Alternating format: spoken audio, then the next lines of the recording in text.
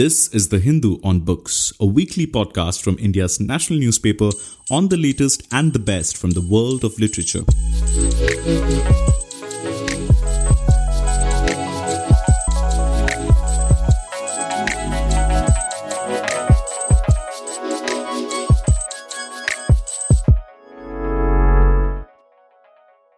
Hello and welcome to the Hindu on Books podcast as we discuss former Foreign Secretary Vijay Gokhale's book, Tiananmen Square, The Making of a Protest, with the author himself.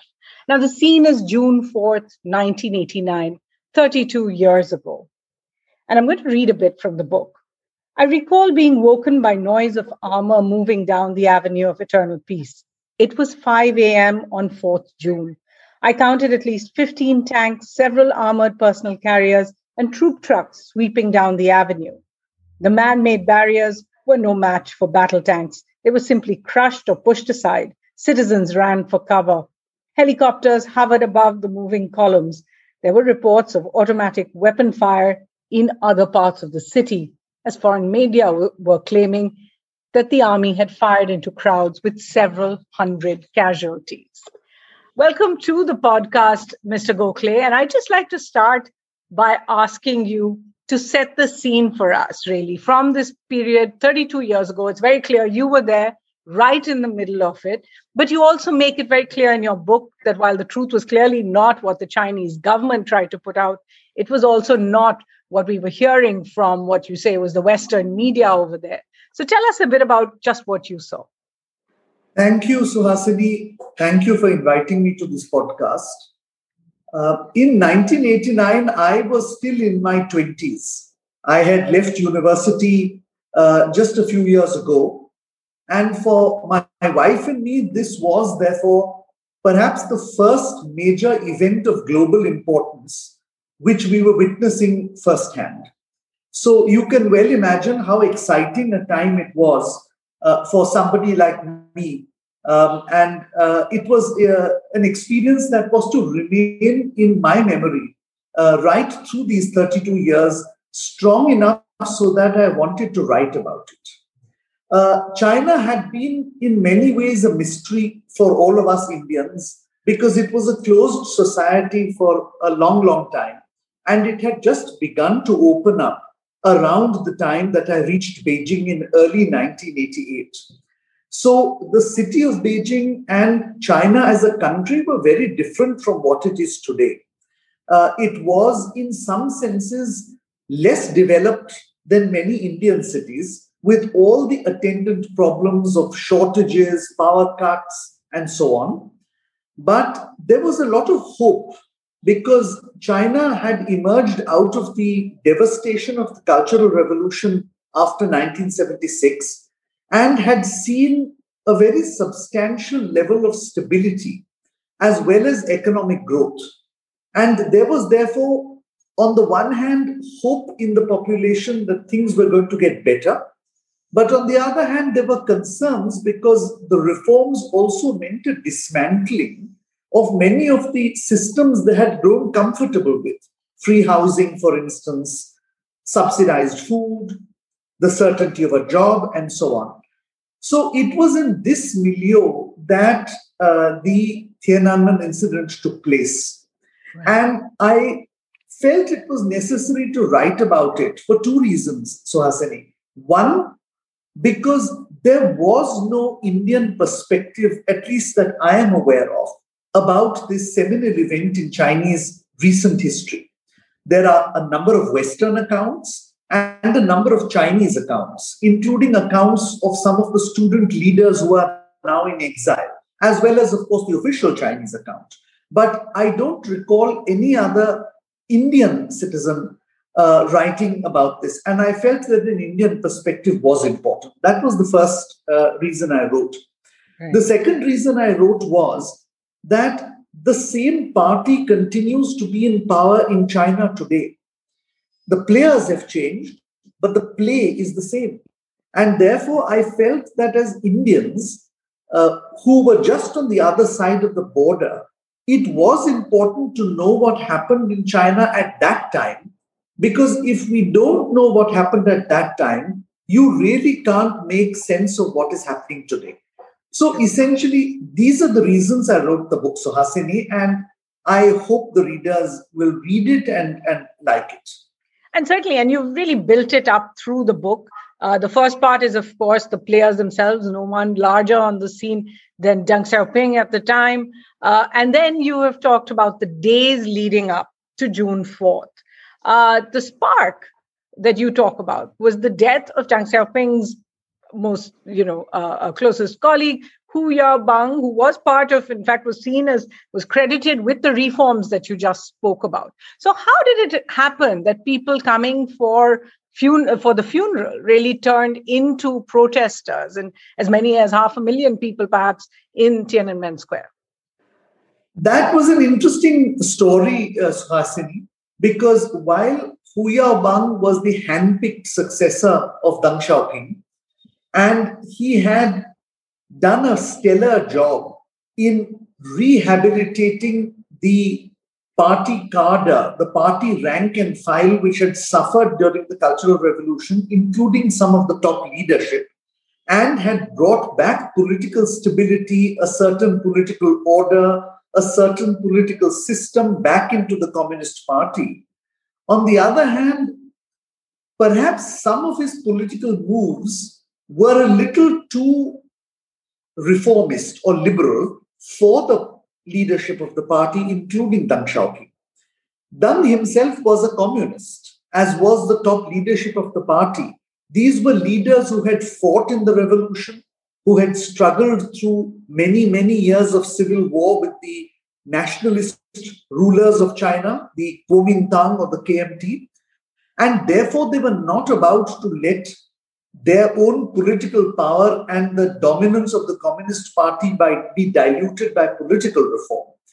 And perhaps there was a growing feeling that the direction in which Hu Yaobang was going by 1985 or 1986 might lead to just that. For this reason, in 1987, when the student demonstrations first took place, the responsibility was placed upon Hu Yaobang. The leadership felt that perhaps he had been a little too liberal. And as a result, of course, he lost his job.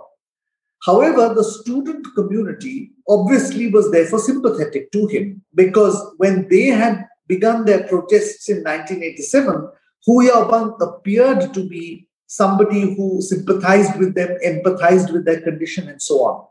Therefore, it was only natural that when he suddenly died of a heart attack in April of 1989, there would be an overwhelming sense of sympathy.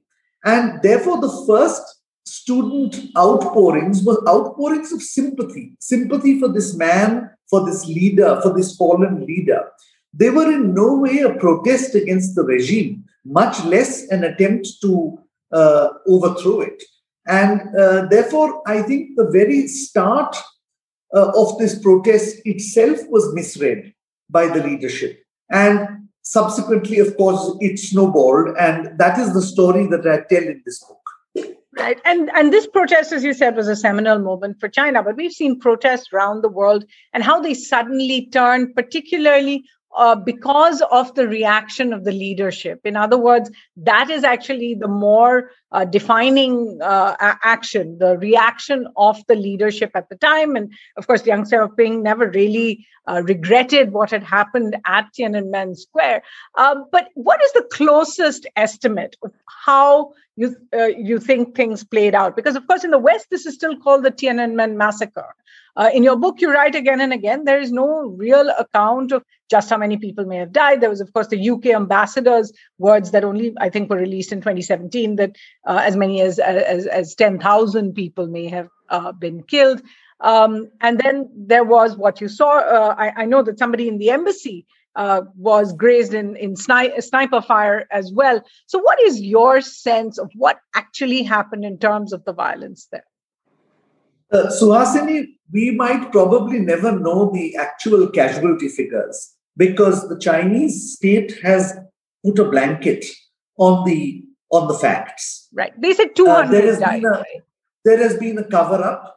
Yes, their official figure, I think, is 200 to 300. That includes, of course, the security forces. Right. But that is clearly not a figure which is tenable. On the other hand, the narrative that the West has woven over time about thousands dying inside the square as well as outside the square also do not are not supported by evidence and facts. On the contrary, even the student leaders themselves, who subsequently wrote or spoke about this event once they went into exile in the West, in the United States and Australia and Canada and so on, have themselves averred that inside the square there were probably no casualties or a very small number of casualties, because the large majority of students had already vacated the square by the early morning of the 4th of June. Now, I do, however, say that there were casualties in the city for two reasons. One, because we have eyewitness accounts about such casualties, including one eyewitness account by an Indian media person, the Press Trust of India's correspondent, who was present in the square on the evening of the 3rd of June, and who subsequently told some of us in the embassy that a Chinese bystander standing next to him had dropped dead, obviously of a gunshot wound. And there were several other such anecdotal accounts that we heard from other media persons. I did not deliberately include this in the book because I felt that anecdotal evidence of this nature doesn't necessarily translate into a massacre. That is the definition of a massacre as in the Oxford Dictionary, where a very substantially large number of people who are willfully killed by the state. Right. Therefore, I think that I had to balance between mentioning that there were casualties, and these must have been a large number, but discounting the possibility that they were in the thousands, because there is no evidence to support this. However, I think the main point I wanted to make in the book, Suhasini, beyond the actual number of casualties, was the fact that the Chinese have suppressed any real account of the entire incident, not just of what happened on the 4th of June, but from what happened from the 15th of April all the way down to the 4th of June. And they have done so by essentially declaring this to be a life and death struggle for the party, by suggesting that a handful of people wanted to overthrow the Communist Party, wanted to overthrow Chinese socialism, and that the government's response was just that. It was a response. It was not an initiative. And they believe they took appropriate measures as a counter response to what was an act of lawlessness. Now, this, of course, also does not square with the facts, or does not square with what we saw happening in those days. So, in my opinion, there was a cover-up. There has been a cover-up by the Chinese side, on the one hand, and I think there has been a certain slant to the narrative given by the West on the other. And I hope that my book gives a third perspective. Obviously, as an individual, my view is also a subjective one.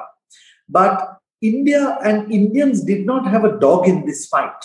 We were not ideologically oriented one way or the other. So I think perhaps that my account may be a little more objective, but I leave that to your readers to decide. Right. And it certainly gives day by day, blow by blow accounts of a lot of the events around that time. You mentioned some of the student leaders who have spoken since then. And of course, for the world, it is that one picture of what the man known as Tank Man. I don't think he was ever identified, who stood in front of a column of tanks and kept moving every time they tried to move their direction to try and stop them. In your book, you have a very interesting epilogue that deals with what happened to so many of the characters.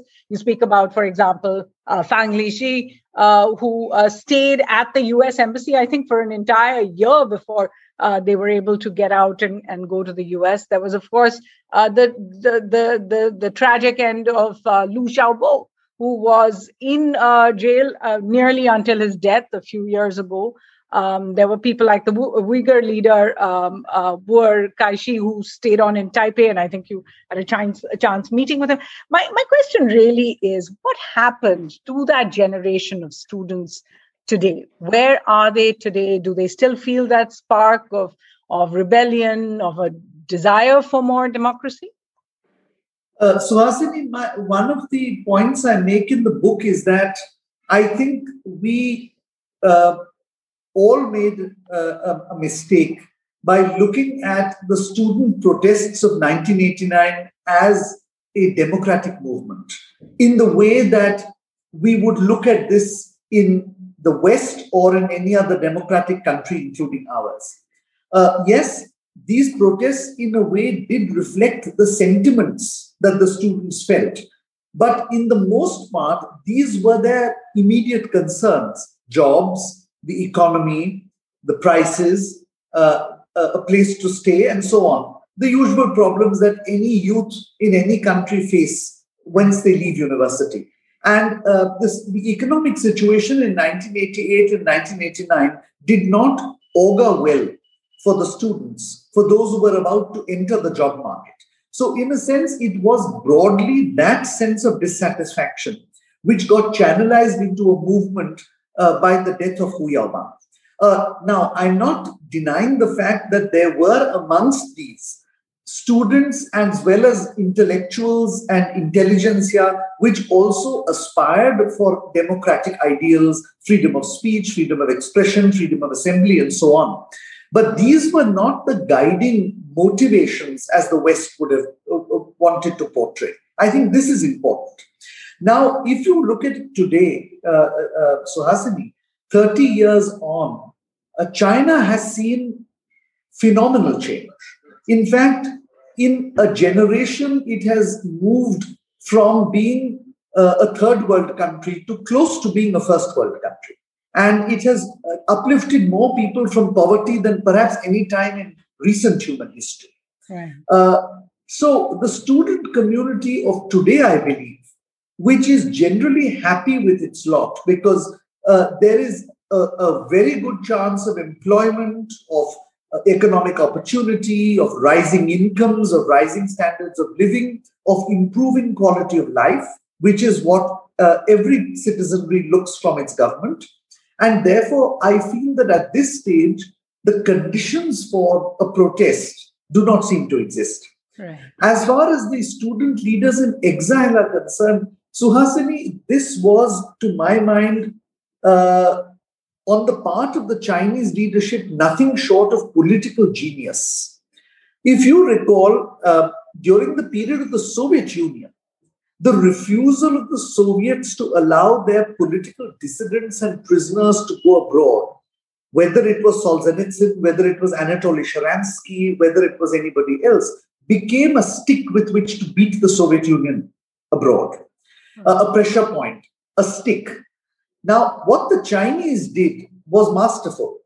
Once their prison sentences were over, the vast majority was simply allowed to go into exile. By doing so, they firstly completely neutralized the possibility the West could use this to beat them over the heads with. And secondly, they rendered the student leaders or the erstwhile leaders of the movement basically powerless because ultimately, as the Indian independence movement displayed, the leaders who finally succeeded were those who led from within, not those who lived outside. And therefore, by sending them abroad, you cut their ties to the people. So in that sense, they are just middle-aged student exiles who now write or speak about what China might have been, but have no real influence in China today. Interesting. One of the other points in the book, and there are so many parts about China that one can learn from your book on, and I hope future books as well, is the divisions within the CCP. The idea that the Chinese Communist Party was pulling in different directions, and that in fact the June 4th action in Tiananmen, the June 3rd, June 4th action only came once Deng Xiaoping felt that he had sealed over the cracks or papered over some of the differences between people. In a sense, there was also the larger specter in front of them of Soviet Russia and how it had fallen apart after the announcement of things like Glasnost and Perestroika. So do you think, in a sense, that these divisions within the party and the fact that they had to be bridged before any decisive action could happen was, in fact, one of the distinguishing features of the time? So, Suhasini, I think the average Indian citizen has many myths about China. And one of the reasons I wrote this book was to explain some of these myths are not necessarily factually correct, and to write the book in such a way that an average Indian who may not have a deep knowledge of China but wanted to know something of China could read in language which was relatively simple. I hope I've achieved that. Now, one of the myths that I do try to address in the book is the sense among Indians that the Communist Party is a monolith. Here is this party led by one powerful leader who calls the shots, and all the 1.4 billion Chinese march as the children marched to the Pied Piper of Hamelin. In fact, the history of the Communist Party of China will show that more often than not, there was severe factionalism within the party. There were, of course, instances where there was a dominant leader for a while, Mao Zedong, for instance, Deng Xiaoping, currently Xi Jinping. But there were large periods, even during their times, when there was factionalism and rivalry within the party. It's just that because the communist system is a closed system, because there is no free press, because there is no freedom of expression, and so on, we don't get to see it. So, to a large extent, the Tiananmen incident, while at one level it is a story about dissatisfaction among the students and the intelligentsia about life in general and the economy in particular, at a second level, it is in fact a struggle for power within the party. Between the General Secretary Chao Ziyang and the conservative. So it is a struggle between the more liberal wing and the more conservative faction of the party. The only thing was that it spilled out into the open, and that was a mistake the party made. Therefore, the party had to first close ranks before they could take action.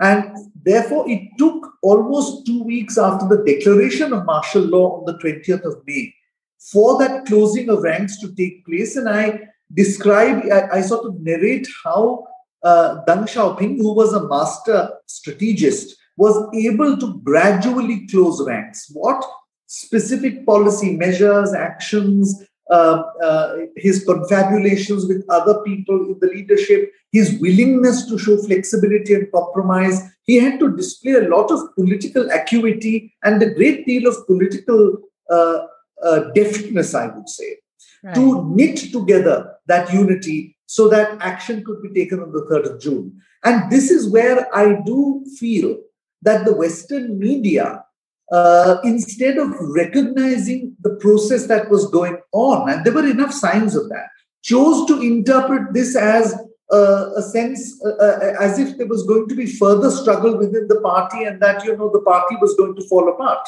And nothing of that kind was going on. So I think this is one of the things I would like to convey through my book, that we must look at China not as a monolith, but as a very faction-ridden system. And therefore, assuming that because Xi Jinping is in charge today, that means China marches unitedly and the party is united on every single one of its policies, to my mind, would be a mistake. We have to watch for signs of potential rift and potential trouble and see how that plays out in China of today. So that's a very interesting point, because when people look back at Tiananmen Square and we look now at Xi Jinping in power, do you see other areas where there could be something to learn from how China dealt with that period and how China is dealing with increasing criticism internationally today? I'll tell you why I ask this, because after Tiananmen Square, you called it a seminal event, but in a sense, it seemed as if after all the outrage over what the West saw as a massacre, we actually saw a period of very, very strong economic growth and trade relations with the world and economic relations with the world. China's own economic growth went, I think, from $500 billion GDP to 14 trillion. We saw, the world really take China into the WTO, make it a part of the multilateral leadership discourse. Do you, at this point, see any similarities between today, 30 years later, and that period? There is one fundamental similarity, but there are differences because 30 years, as I said, has made a huge difference in terms of the Chinese economy. The similarity is that both Deng Xiaoping and Xi Jinping share the same vision. That is the vision that China must be led by the Communist Party and that the authority and dominance of the party in political terms must not be allowed to be diluted. This is a common view, and there is no difference between Deng and Xi on this matter. Of course, because of the economic progress that China has achieved since then, there are obvious differences because of China's capabilities. These have grown substantially today. Therefore, as a result of that, the West, which looked upon China as a sort of cash cow in 1990, now sees China as a bit of a carnivore waiting to devour them. Because the fact is that China is not only the world's second largest economy now, but it is also technologically more advanced and in some ways a true challenger to the West's domination of technology, of equipment, of manufacturing, and so on. Therefore, I think the West, therefore, looks on China very differently today than it did in 1990. Some of the methods, of course, that the current president uses are also different from those that Deng used. Again, this is the reason, this is because of circumstance. In 1990, China was economically weak. It didn't have the political or the diplomatic heft that it has. Its military was much weaker, and therefore Deng Xiaoping spoke of of lying low and not raising your head and waiting and watching and biding your time. Today, China's economy is the second largest in the world. It is the world's largest foreign investor. It has the world's second or third most powerful armed force. It has a huge diplomatic influence abroad. And therefore, the new policy is one where China is beginning to assert itself, to assert its interests, to preserve its interests abroad, and if required, to intervene, including through military means, as we see in the South China Sea, in the pursuit of those interests. So that's why I say that while there is a certain core similarity between Deng and Xi in terms of politics, there is a difference in style because the means available to Xi Jinping are much greater than they were to Deng. It's interesting you say that because on the other hand, it would seem Xi Jinping faces much greater challenges in terms of Tiananmen Square was essentially Han Chinese in the capital, so it was much more visible. But we do see the kind of challenges President Xi faces in Xinjiang, for example, even in Tibet, even now, the Hong Kong democracy protests as well. Do you think that while you say that there is this similarity in how they saw the role of the Chinese Communist Party and that the status quo must be maintained there, do you think that his way is in fact even more authoritarian than perhaps how the Chinese leadership of that time was seen? I would sort of hold my views in this regard, Suhasini, because I don't think we have yet studied this in any great detail. But when you talk of Tibet, for instance, I do want to mention that in 1989, just a few months before the Tiananmen incident, there was a huge uprising in Lhasa and in some of the other Tibetan cities. That was the 30th anniversary of His Holiness the Dalai Lama's flight to India. And it was very brutally put down by Deng Xiaoping. Therefore, when it comes to the pacification of the minorities and of the borderlands, I think there is almost nothing to choose between Mao Deng and Xi. It is an extremely Han-dominated society where there is no great freedom or any great willingness to accept diversity of the non-Han population. So far as other policies of Xi Jinping are concerned, and here the much more recent one you refer to is Hong Kong, I think that is an interesting phenomenon. I believe that Deng did the basic agreement allowing for autonomy of Hong Kong for 50 years for two reasons.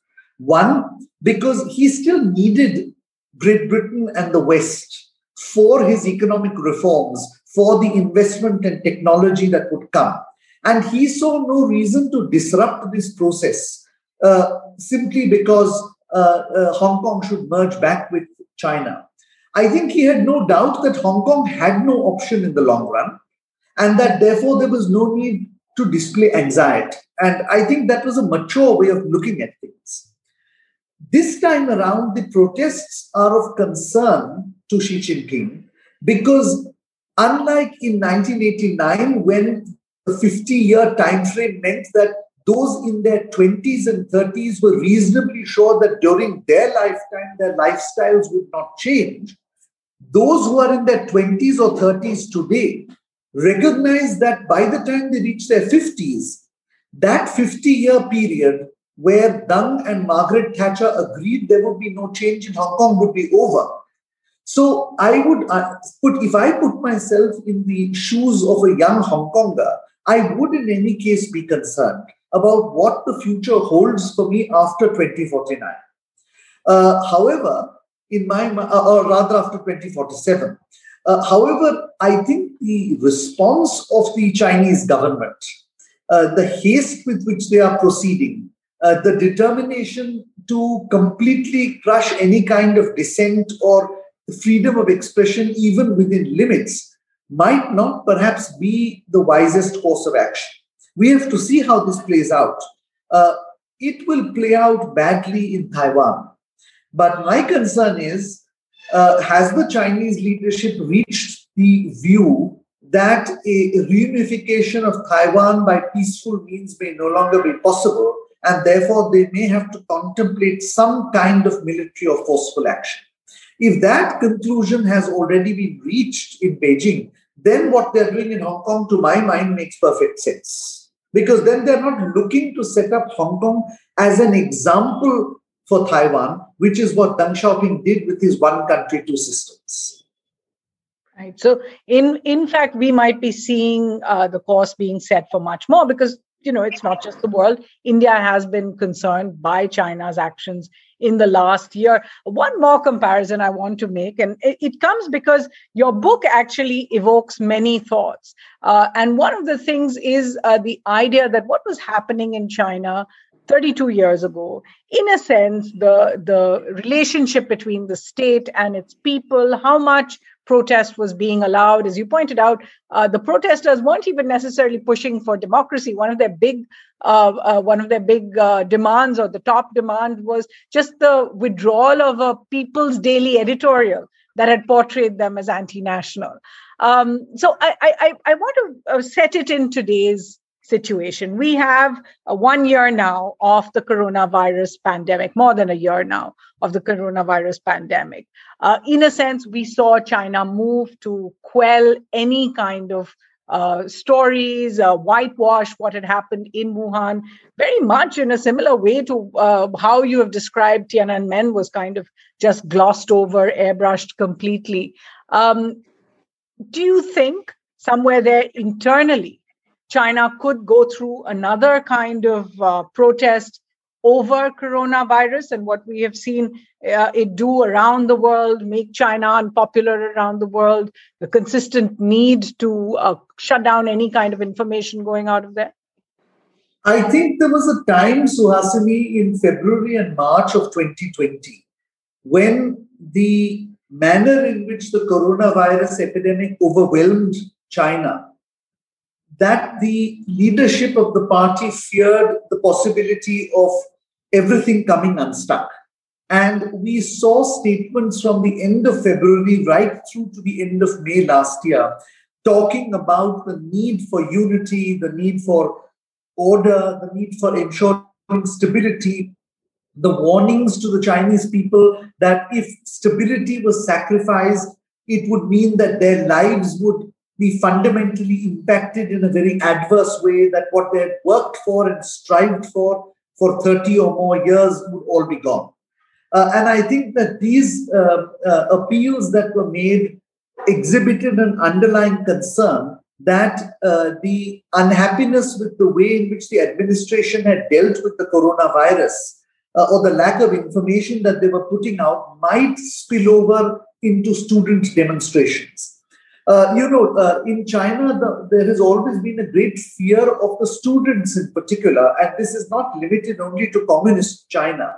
The Chinese student movements have been very powerful, both during the Qing Empire and then during the period of nationalist China from 1911 to 1947, 49 as well, including the so-called May 4th, 1919 movement, which is in a sense the gold standard for student nationalism and student movements in China.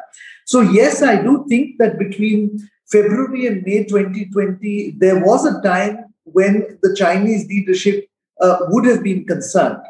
However, the manner in which the leadership has subsequently been able to deal with the situation, brutally at times, of course, but in the sense of eradicating the virus or certainly containing it so that life has more or less resumed as normal in China today, and without it significantly impacting the economy beyond the first quarter of 2020, when China saw a negative growth.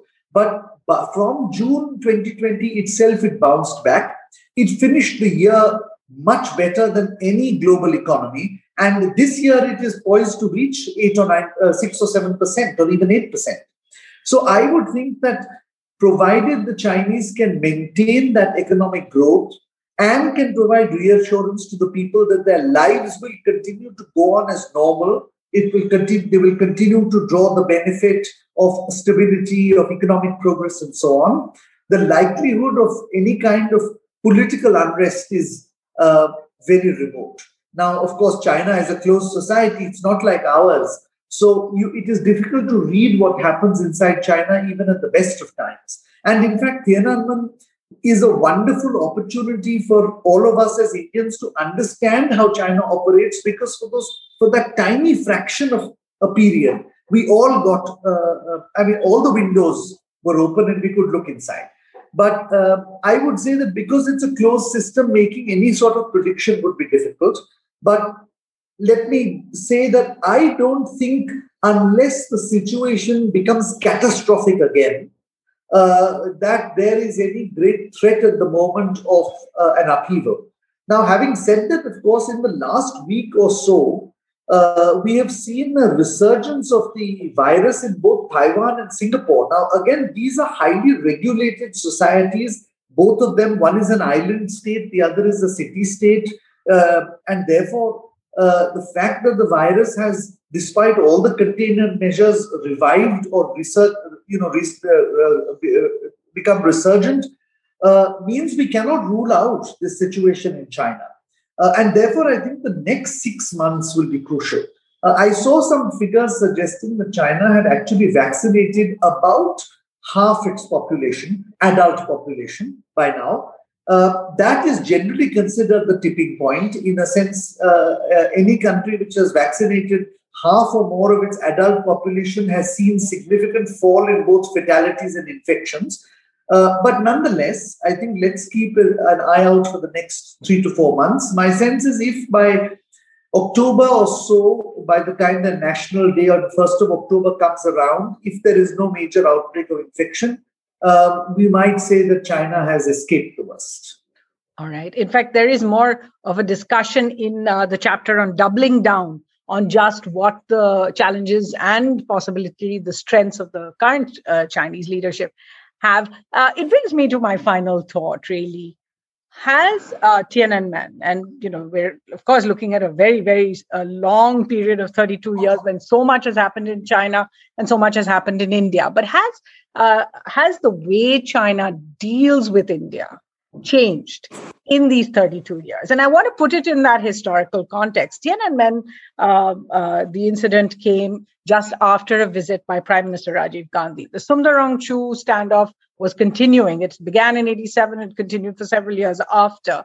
But China did move towards the principles of peaceful coexistence and working as the agreement on the line of actual control with India that followed at that time. At the present moment, it seems as if China's aggression with India is not abating.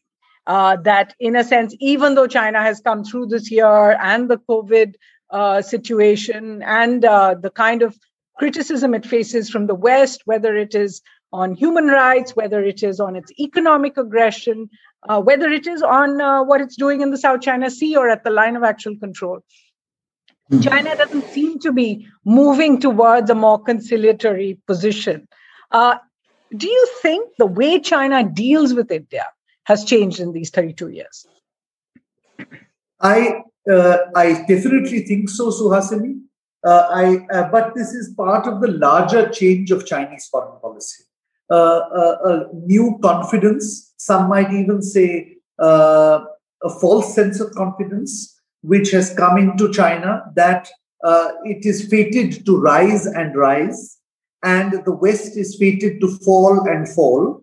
And this has been further reinforced, this sort of thinking, by the whole COVID pandemic.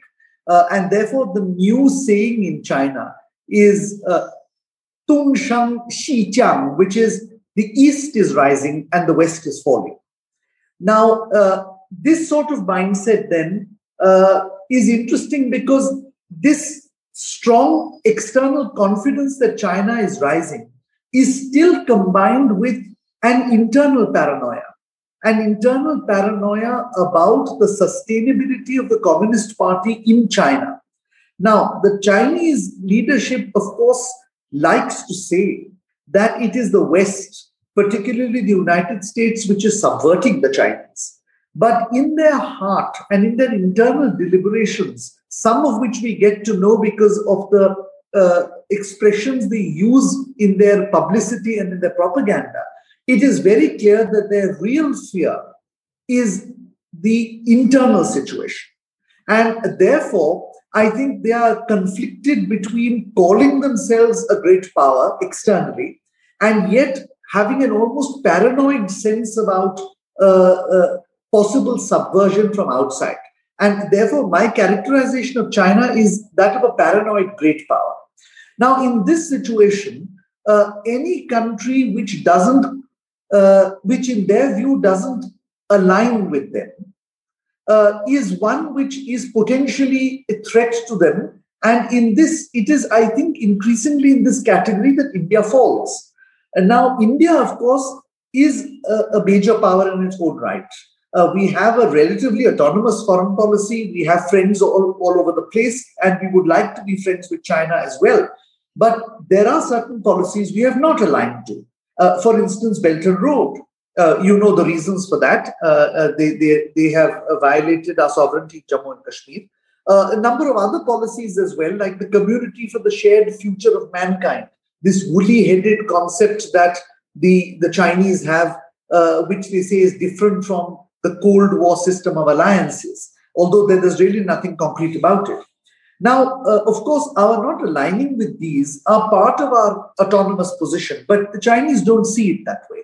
And therefore, I fear that there has been a certain misreading of Indian intentions by the Chinese side. In the short term, of course, what has been happening in the last few years may look somewhat concerning for us. But look at it from the long term, Suhasini. India is also rising, not as fast as China, perhaps for the moment, but it is still rising. Is it in China's national interest to create an adversary of a country which is not only a neighbor, but which is also going to share a bigger the stage with China in the future in a bigger manner than it has in the past. To my mind, this doesn't make sense. I hope that the Chinese side come to their senses soon enough. But I think that in the interim, we are in for a difficult ride. And I believe that governments since the year 2000 in India have been dealing with this issue. It is becoming increasingly complex. I think that more or less all governments have followed the same policy: engage with China, but take necessary measures to defend yourself if required. And I think that is the way that any government that is in India will have to go forward. Sure. And of course, history is replete with examples of regimes or countries that have not necessarily done what is in their own best interest. This has been a fascinating discussion. It's a great book. I know that there are more to follow, and I hope to have you back on our show to discuss particularly China and all the changes. As you said, it's a very important issue, given that we do have these large populations with a very long boundary between them, living as neighbors. And the future of the world might actually depend on how these two neighbors engage or understand each other. Vijay Gokhale, it's been a real pleasure. Thanks so much for joining us. Thank you, Suhasini. Thank you very much. Thank you for having me. And to our listeners and our readers, thanks again for coming in on the Hindus on Books podcast.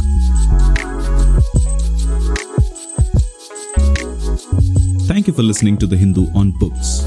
You can now find The Hindu's podcasts such as In Focus and Parlay on Spotify, Apple Podcasts, Stitcher, and other major platforms.